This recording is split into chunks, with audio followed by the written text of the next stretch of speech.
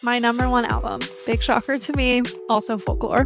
Whoa. Are you ready to dive into all things Taylor Swift? Good for a Weekend is the ultimate podcast for any Swiftie. With new episodes dropping bi-monthly, as well as bonus episodes to give you real-time reactions to the latest rumors and news, it's your one-stop shop for all things T-Swift. We also love connecting with our fellow Weekenders, so be sure to connect with us on Instagram, Twitter, and or Discord to share all your Taylor thoughts. Good for a Weekend is available wherever you get your podcasts. I know. Oh, Marsh just is that. Like, it's a perfect album.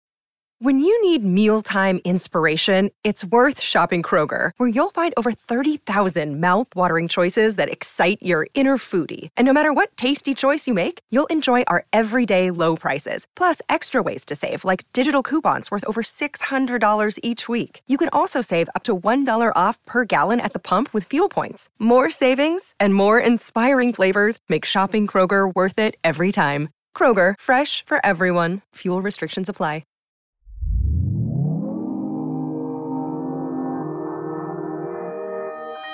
Consequence Podcast Network.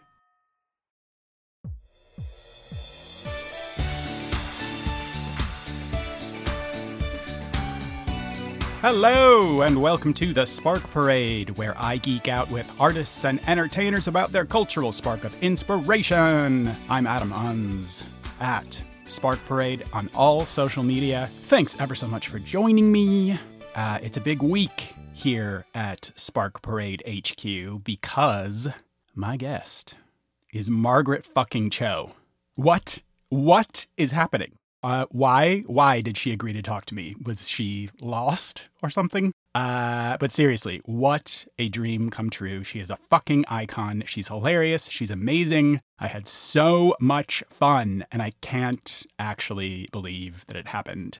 We spoke about Margaret's Spark, which is Todd Haynes' queer as fuck glam rock fantasy, Velvet Goldmine. Oh my god, I loved talking to her. Wanna hear it? Okay, your wish is granted.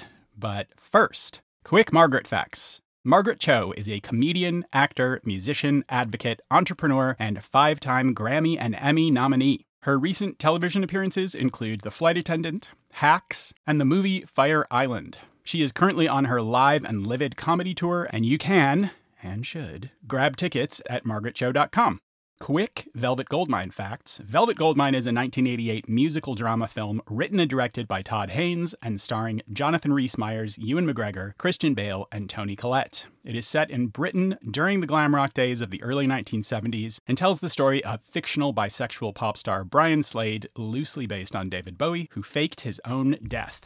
It was nominated for the Palme d'Or at the 1998 Cannes Film Festival and won the award for Best Artistic Contribution. And there you have it. Let's jump into the fun stuff. Here comes my chat with Margaret Cho about Velvet Goldmine.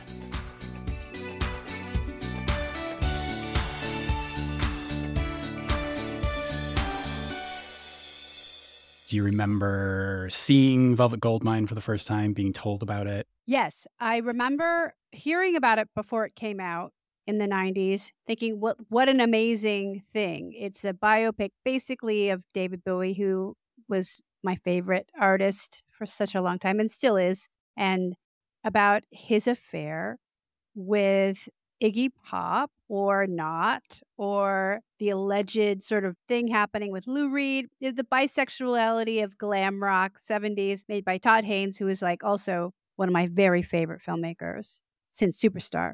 So it was like this amazing project with kind of the actors of the moment who are still incredible to this day, you know, and everybody in it is great, whether it's Ewan McGregor or Jonathan Rhys-Meyers or Christian Bale, of course, and Toni Collette, who people sometimes don't think about when she's great in this. Amazing. And so I remember hearing about it when it came out.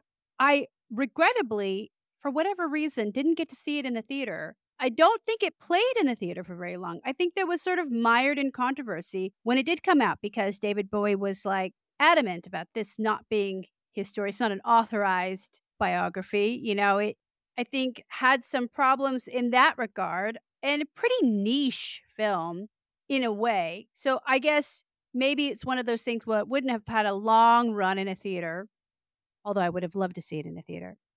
I never have. but I have seen this film, I can honestly say, a couple hundred times. Wow. At the very least. Wow. I absolutely love this movie. There's certain movies that I just watch as like a comfort film. It's like a comfort thing. If I'm feeling dysregulated or uncomfortable, I will put this movie on as a kind of meditation. Also, not readily available streaming all the time. I've had this film a couple of times on DVD. There's no Blu-ray. And there's no commentary track. I feel like people really overlook this film. And there may be reasons because I absolutely love Todd Haynes. I think that this is kind of like the best of all of his rock and roll films. He has pretty great rock and roll films. This is my favorite of his. Also my favorite Todd Haynes film anyway. But so I had known about it before it came out. Didn't get to see it in theater. Have seen it so many times. It doesn't really matter at this point. Yeah. I actually did see it in the theater and watched it again for this. And that was the first time I'd seen it since I saw it in the theater 25 years ago or whatever. But I think all of those things you said about this, these kind of avatars for glam rock icons and having this kind of almost like there is something kind of supernatural, there's all these things about like otherworldly things happening. The brooch that Oscar Wilde owns that kind of gets passed down through the generations, all of those kinds of things. That there's this kind of magical queerness that's infused through the whole thing that I really love. But also just having a movie that in 1998 was totally unapologetically queer, had, scenes like there's an 18-second kiss between Ewan McGregor and Jonathan Rhys-Meyers, and an unapologetically queer movie made by an unapologetically queer director, and something that was like so rare and so needed at that specific time. There were so few cultural examples of things that were that overtly queer, at least to my memory. So that was always a really special, important thing for me about it. Beautiful. It's beautiful. It is so unapologetically queer, and it shares a lineage with a lot of John Schlesinger's films, in particular Midnight Cowboy, and also there's some Darling in there. There's a lot of queer moments in Darling, which is another one of my favorite comfort films, that they have the sort of man on the street, this like verite images of kind of society happening simultaneously. So you see sort of media existing, and there's a lot of that in Velvet Goldmine, where you see the press commenting on what's going on, and then you see the little girls playing with the dolls, which is a nod to Superstar, acting out these kind of dramas between these rock stars, as I think it would really happen. So you have media happening on every level, not just in the news, but also in like what the kids are doing and talking about it, and what the kids are saying when they're going to these shows, and the queerness, the eroticism. I think you do see some of Ewan McGregor's butthole at some point. Yeah, and his dick. You see his dick all over the place. Mm-hmm. I mean, Kurt Wilde is a great rock star. It's a touch of Gigi Allen, but not so far as, you don't get the feces, but you get, it is Iggy Pop, but I'm not sure if Iggy Pop actually, showed dick and hole. So I don't know. I was not at the early Stooges show, so I cannot attest, but it's a little bit of this great thing. And it's these actors also in that real blush of male beauty, that real, they're all incredibly great looking guys, but at the time, this is like male beauty. It is the essence of this is when you want to be photographed. And so Todd Haynes does a beautiful job at capturing the bloom of youth in these three guys. Yeah. I mean, just Jonathan Rhys-Meyers was 19, and all of them, it was pretty early on in their career. I guess Ewan McGregor had just done Trainspotting, so he was kind of a hot commodity. But Jonathan Rhys-Meyers, he is so good as a Bowie avatar, but he's also, there's just like this extra layer of kind of cherubic prettiness. He's just like very androgynous, but these like full lips and just this very kind of, baby model face or something. It's just so striking seeing all of those people being so young. They're all such babies. Toni Collette as well, just really so great. Yeah. Such a baby. But Jonathan Rhys-Meyers, what I think is so interesting about his performance is you can feel the ambition oozing off of this character. That's the sole purpose of his beauty, his intellect, his sexual prowess. Everything is there to serve the ambition that really derives that character. And, I think that's really extraordinary, for such a young actor to have that maturity to portray that underneath all of the beauty and the feathers and the boas and the sparkles and the glitter and the guitars. You have this incredible drive to be famous. Yeah. Yeah. And the kind of fearlessness from all three of those young men playing these very queer characters and just throwing themselves into it. Like, ostensibly they're all straight. Who knows? I'm not going to project my own feelings onto people, but I'm assuming. And sometimes when straight actors take on queer roles, it's like, you don't really know what queerness is and it doesn't quite come across. But all of these people, I just really felt their dedication to their performances, and it all felt really real and really grounded in like the reality of queerness. Yes. And I love that. I think that's testament to Todd Haynes' skill as well. Yeah. I mean, it really comes through. And especially like Christian Bale too, who I really perceive his hetero. He's like the most comp het. Like I just see him as a straight guy, no matter what. But in this, I love the scene where he's like kind of hiding in his jacket. He just wants to go outside wearing that scoop neck top. And it's so darling. Yeah. Where he's like hiding his jacket and then going and like walking down the street really it is gender euphoria. It is this thing of like, I'm going to be myself for the first time. And it's really remarkable. So I really love his performance. And there is such a romance in this it's not quite a love triangle. It's more just like a love story, sort of a fan story, somebody growing up alongside these rock stars and then some interaction later. But it's and a really interesting kind of way to tell the story. In a sense, it's a little bit of a queer almost famous. There's a little element of that where you have the journalist that's following along and the relationship to the music, that it's all the passion. And then you have the imagery of real queer rock happening, like Joe Bryant and glam rock in general going on during that period. So I just love it. And then the soundtrack also is another element where I was so inspired by all of these sort of glam sound-alike songs, as well as the real songs. They have like Roxy Music, Virginia Plain, which is like the ultimate glam song in there. But I loved the whole shebang by Grant Lee Phillips so much that I forced Grant to be in a band with me, where we actually did a song that was a sound-alike of whole shebang. It's called Eat Shit and Die, and it's on my Codependent record, and we made a whole video and everything. And Grant and I have made a lot of music together, but the initial genesis of that is because of this film. Wow, that's amazing. And also the amount of references to other queer stuff and just references. Did you know that it's like loosely follows the story structure of Citizen Kane? Like I read that in one place and I was like, fuck off, that's not real. But it's everywhere. Todd Haynes says it, that there's like all of these little like beats that are following kind of a similar story to Citizen Kane, which is wild. Right. That makes sense to me because it is, I think it's the hat pin or the Jack Ferry's pin that is Rosebud. That makes, it absolutely makes sense because this is like a tale that is as old as time, really. The tale of like humans achieving power over other humans and how we go about that. And so it is a really kind of mythological tale anyway. And so that definitely makes sense to me.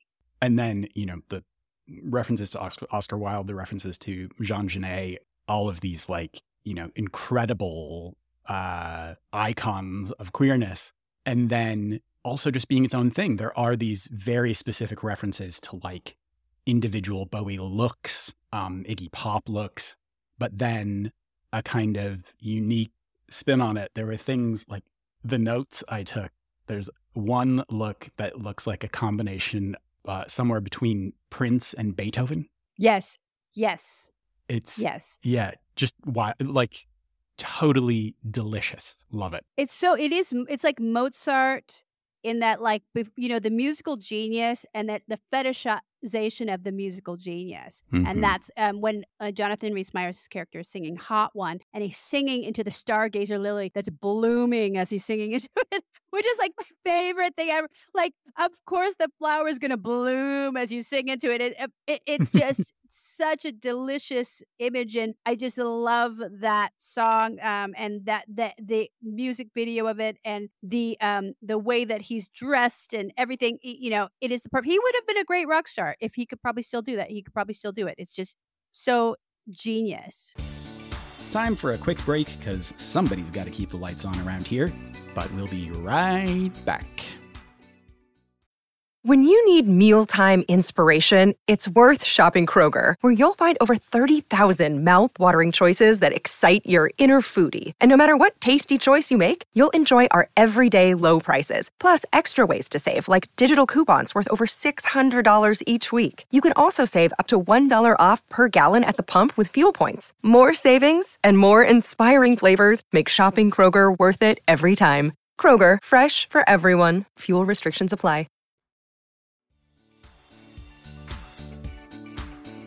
And my other favorite was like where he's got green makeup and kind of jewels on his face. It's like a little bit giving Jambi from Pee-wee's Playhouse, but in the best, most glamorous possible way. It's very Jambi. It's also a San Francisco drag queen who did that look, Greg Deborah Taylor, who was a very legendary GLAAD person, very big activist in San Francisco, big writer. And also a little bit Doja Cat from this very recent look of like all the red jewels. So, I love the glamness of it. But it's all like the styling to me is really interesting because when you have the glam juxtaposed to Christian Bale's characters like drab plaid sheepskin kind of like thing where he's like underneath all of that is all the little rock and roll badges and the low cut shirt. And then later he gets the shag haircut and the eye makeup. It's really not just the glam of the era. It is like the people trying to emulate the glam of the era. Mm-hmm. Yeah, which, is perfect. It's like exactly what did happen with, people who are fans of the glam rock superstars. All of that is amazing. And then the other side, the sort of real world Christian Bale side of everything that's like, him being a journalist, but also his home life with his family, that the moment where he is watching TV and sees the Jonathan Rhys Meyers on TV and jumps up and just screams, "That's me! That's me!" Yeah. It just kills me. It's like that moment of recognition. I mean, I think that any queer person, anyone who's from any marginalized or underrepresented community, having that recognition, seeing someone who reflects who you are in some form of mass media is this revelation. And it just like brings tears to my eyes. It's so amazing. It's so beautiful. It is beautiful. It is like, I wonder if that's what Todd may have felt when he saw Bowie on top of the pop, put his arm around Mick Ronson, and then it's a very sexualized like embrace.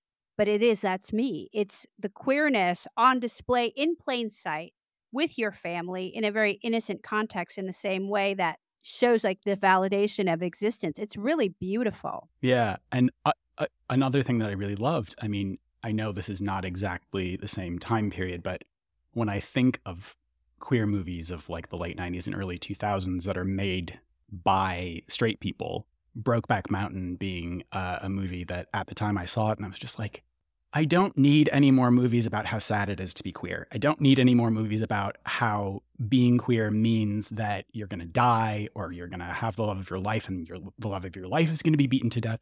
Fuck off. I want joy. Yeah. And with this movie, it's like, he says this stuff in front of his parents. His parents kind of go, like they don't really understand, but that's as far as it goes. It's like more about the joy of him finding his community, his chosen family, the people who he identifies with, and, infusing the story with that energy. That's what I need. Yeah. I love it. Yeah. We're so exhausted from gay tragedy. We see enough gay tragedy in our lives every day. We see enough of it. So when we go to the movies, and gay people love the movies, I would say more than most. Yeah. So we love the movies. And when we can actually like have a good time in the movies and sort of leave all of the tragedy behind for a moment, it's so rewarding. And this film really offers that because there is sort of the glitz and glam, when he goes and now he's going to be managed by Eddie Izzard. So they get real glam up at, taking the photo shoot on the mansion, and they're doing all these sort of things. It's that 70s, when the 70s wants to be in the 30s, that aesthetic, it just blends so beautifully. It's a great cinematic experience. Yeah. And also just the fact that it mirrors this fantastic period with music and culture when androgyny or playing with gender and playing with sexuality was becoming a part of the mainstream. And you had these people like David Bowie, who I cannot describe how much I love him. Just the fearlessness and the pride, he just oozes confidence and just really doesn't give a fuck. Just wants to be as creative and expressive as he can be. And it was, the way that his career moved throughout his life, that it was constant change, constantly trying to push himself forward. I mean, right up until he died, he was doing amazing new things. So amazing, even including backtracking in the 80s, where it sort of became this very, like, I am now this corporate rock star. I'm now very mainstream, and it's a really interesting incarnation when there's some nods to it in the film, where it's like, oh, he's completely unrecognizable to what he was before, but still great. And it's just so, like, to me, that's a really fun way to play with that legacy of like, well, let's turn around and do something different. It is that rock star reimagining. And I love that. Yeah. Yeah. And as you said, like, he kind of wasn't too interested in the movie, and he didn't give them the rights to the music. Although I read interviews with the cast that said maybe that was a good thing, that it might have been too much of a distraction if you had it like a little too on the nose to have Jonathan Rhys-Meyers actually singing David Bowie songs. But the music that is in it, like all of these crazy people were involved, like Tom York and Johnny Greenwood, all, like incredible musicians, all lending their voices and helping to collaborate to make this music. So it all worked out for the best, I think. Yeah, and also digging up really great glam favorites like Dead Finks Don't Talk. Whenever you put in some Brian Eno, whenever you're doing, Needle in the Camel's Eye is probably one of my favorite songs, and it's the best opening sequence where you see the glam kids running to the concert.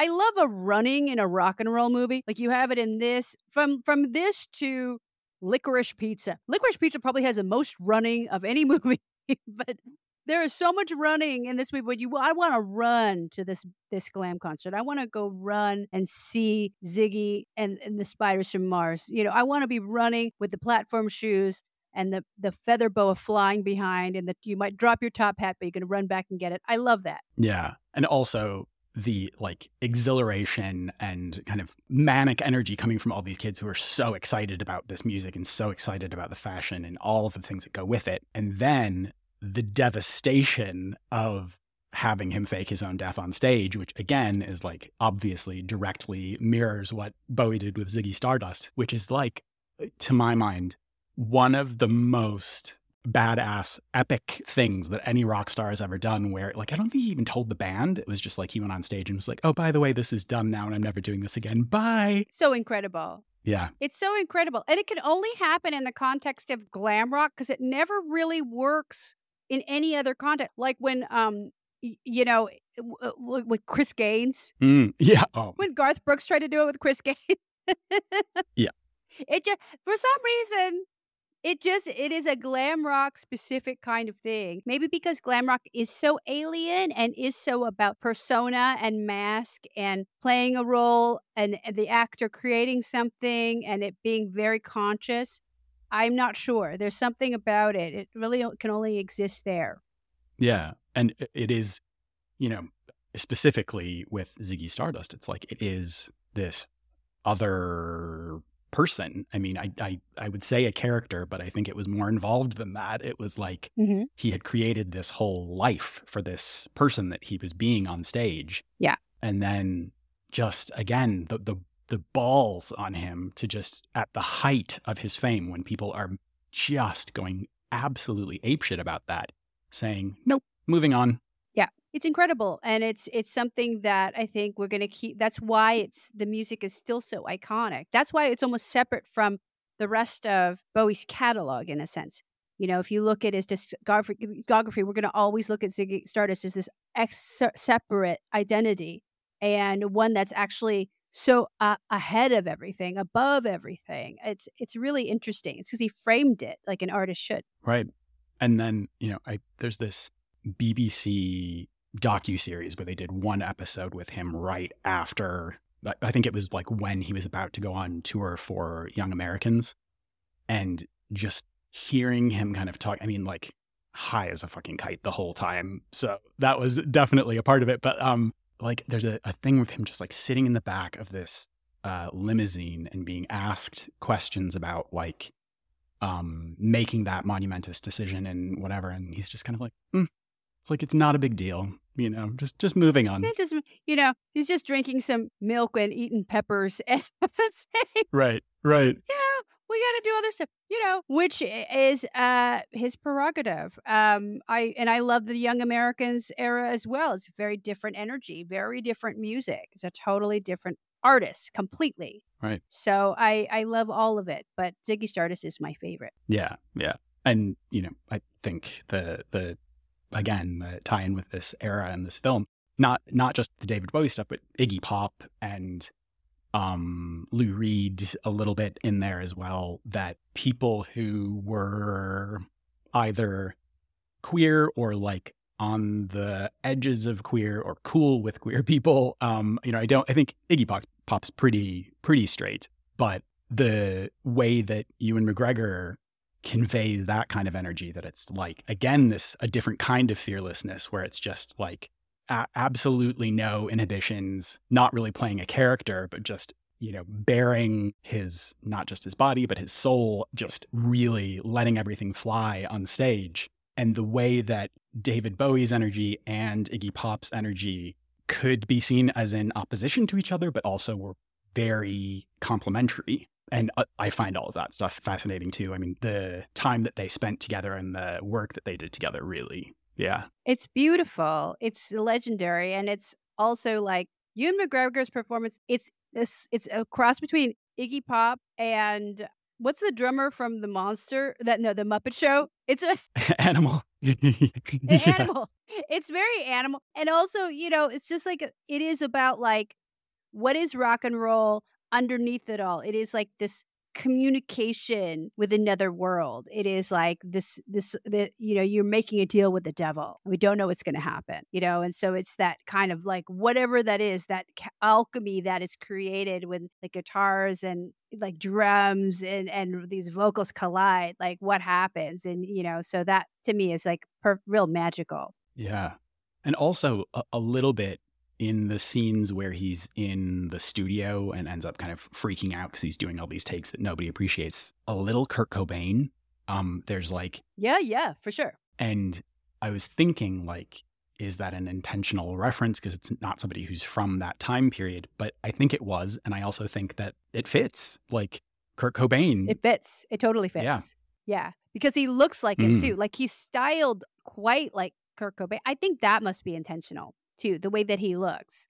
And that Kurt Cobain himself also had a very feminine side that he was not afraid of. Yeah. And not afraid to investigate and go into. And he wasn't afraid to feminize himself in any way, because he didn't need to show off with the sort of like toxic masculinity of the sort of cock rock of the previous era from the 80s. So he was just very secure in his masculinity. It was kind of a new kind of masculinity. So I do think that there is some Kurt Cobain in there. Yeah. Having men in rock and roll who have, you know, it is very masculine. There is, you know, it is a a version of masculinity, and there's a spectrum there in this movie and in the artists of that time and in Kurt Cobain.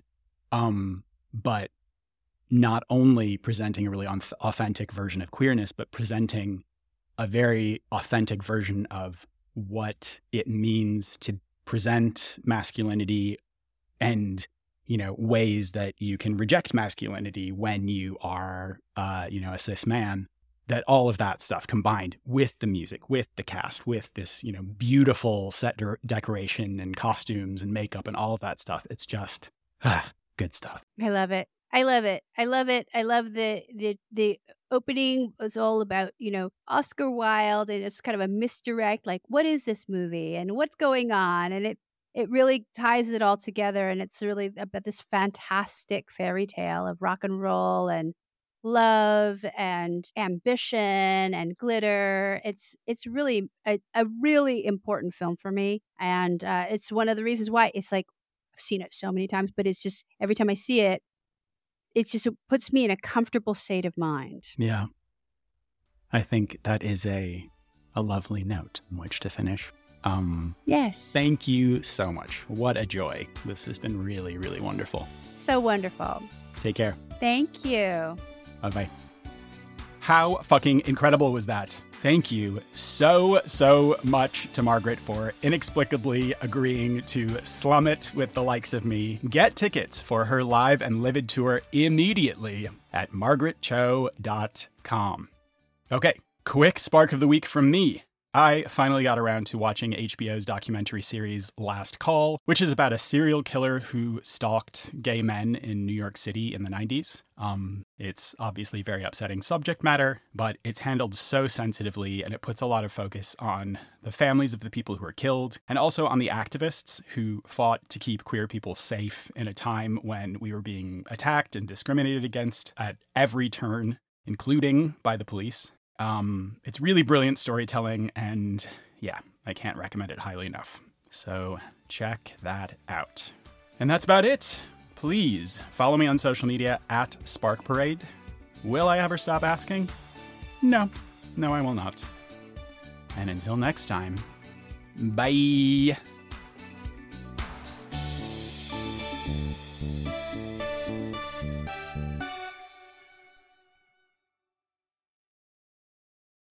When you need mealtime inspiration, it's worth shopping Kroger, where you'll find over 30,000 mouth-watering choices that excite your inner foodie. And no matter what tasty choice you make, you'll enjoy our everyday low prices, plus extra ways to save, like digital coupons worth over $600 each week. You can also save up to $1 off per gallon at the pump with fuel points. More savings and more inspiring flavors make shopping Kroger worth it every time. Kroger, fresh for everyone. Fuel restrictions apply.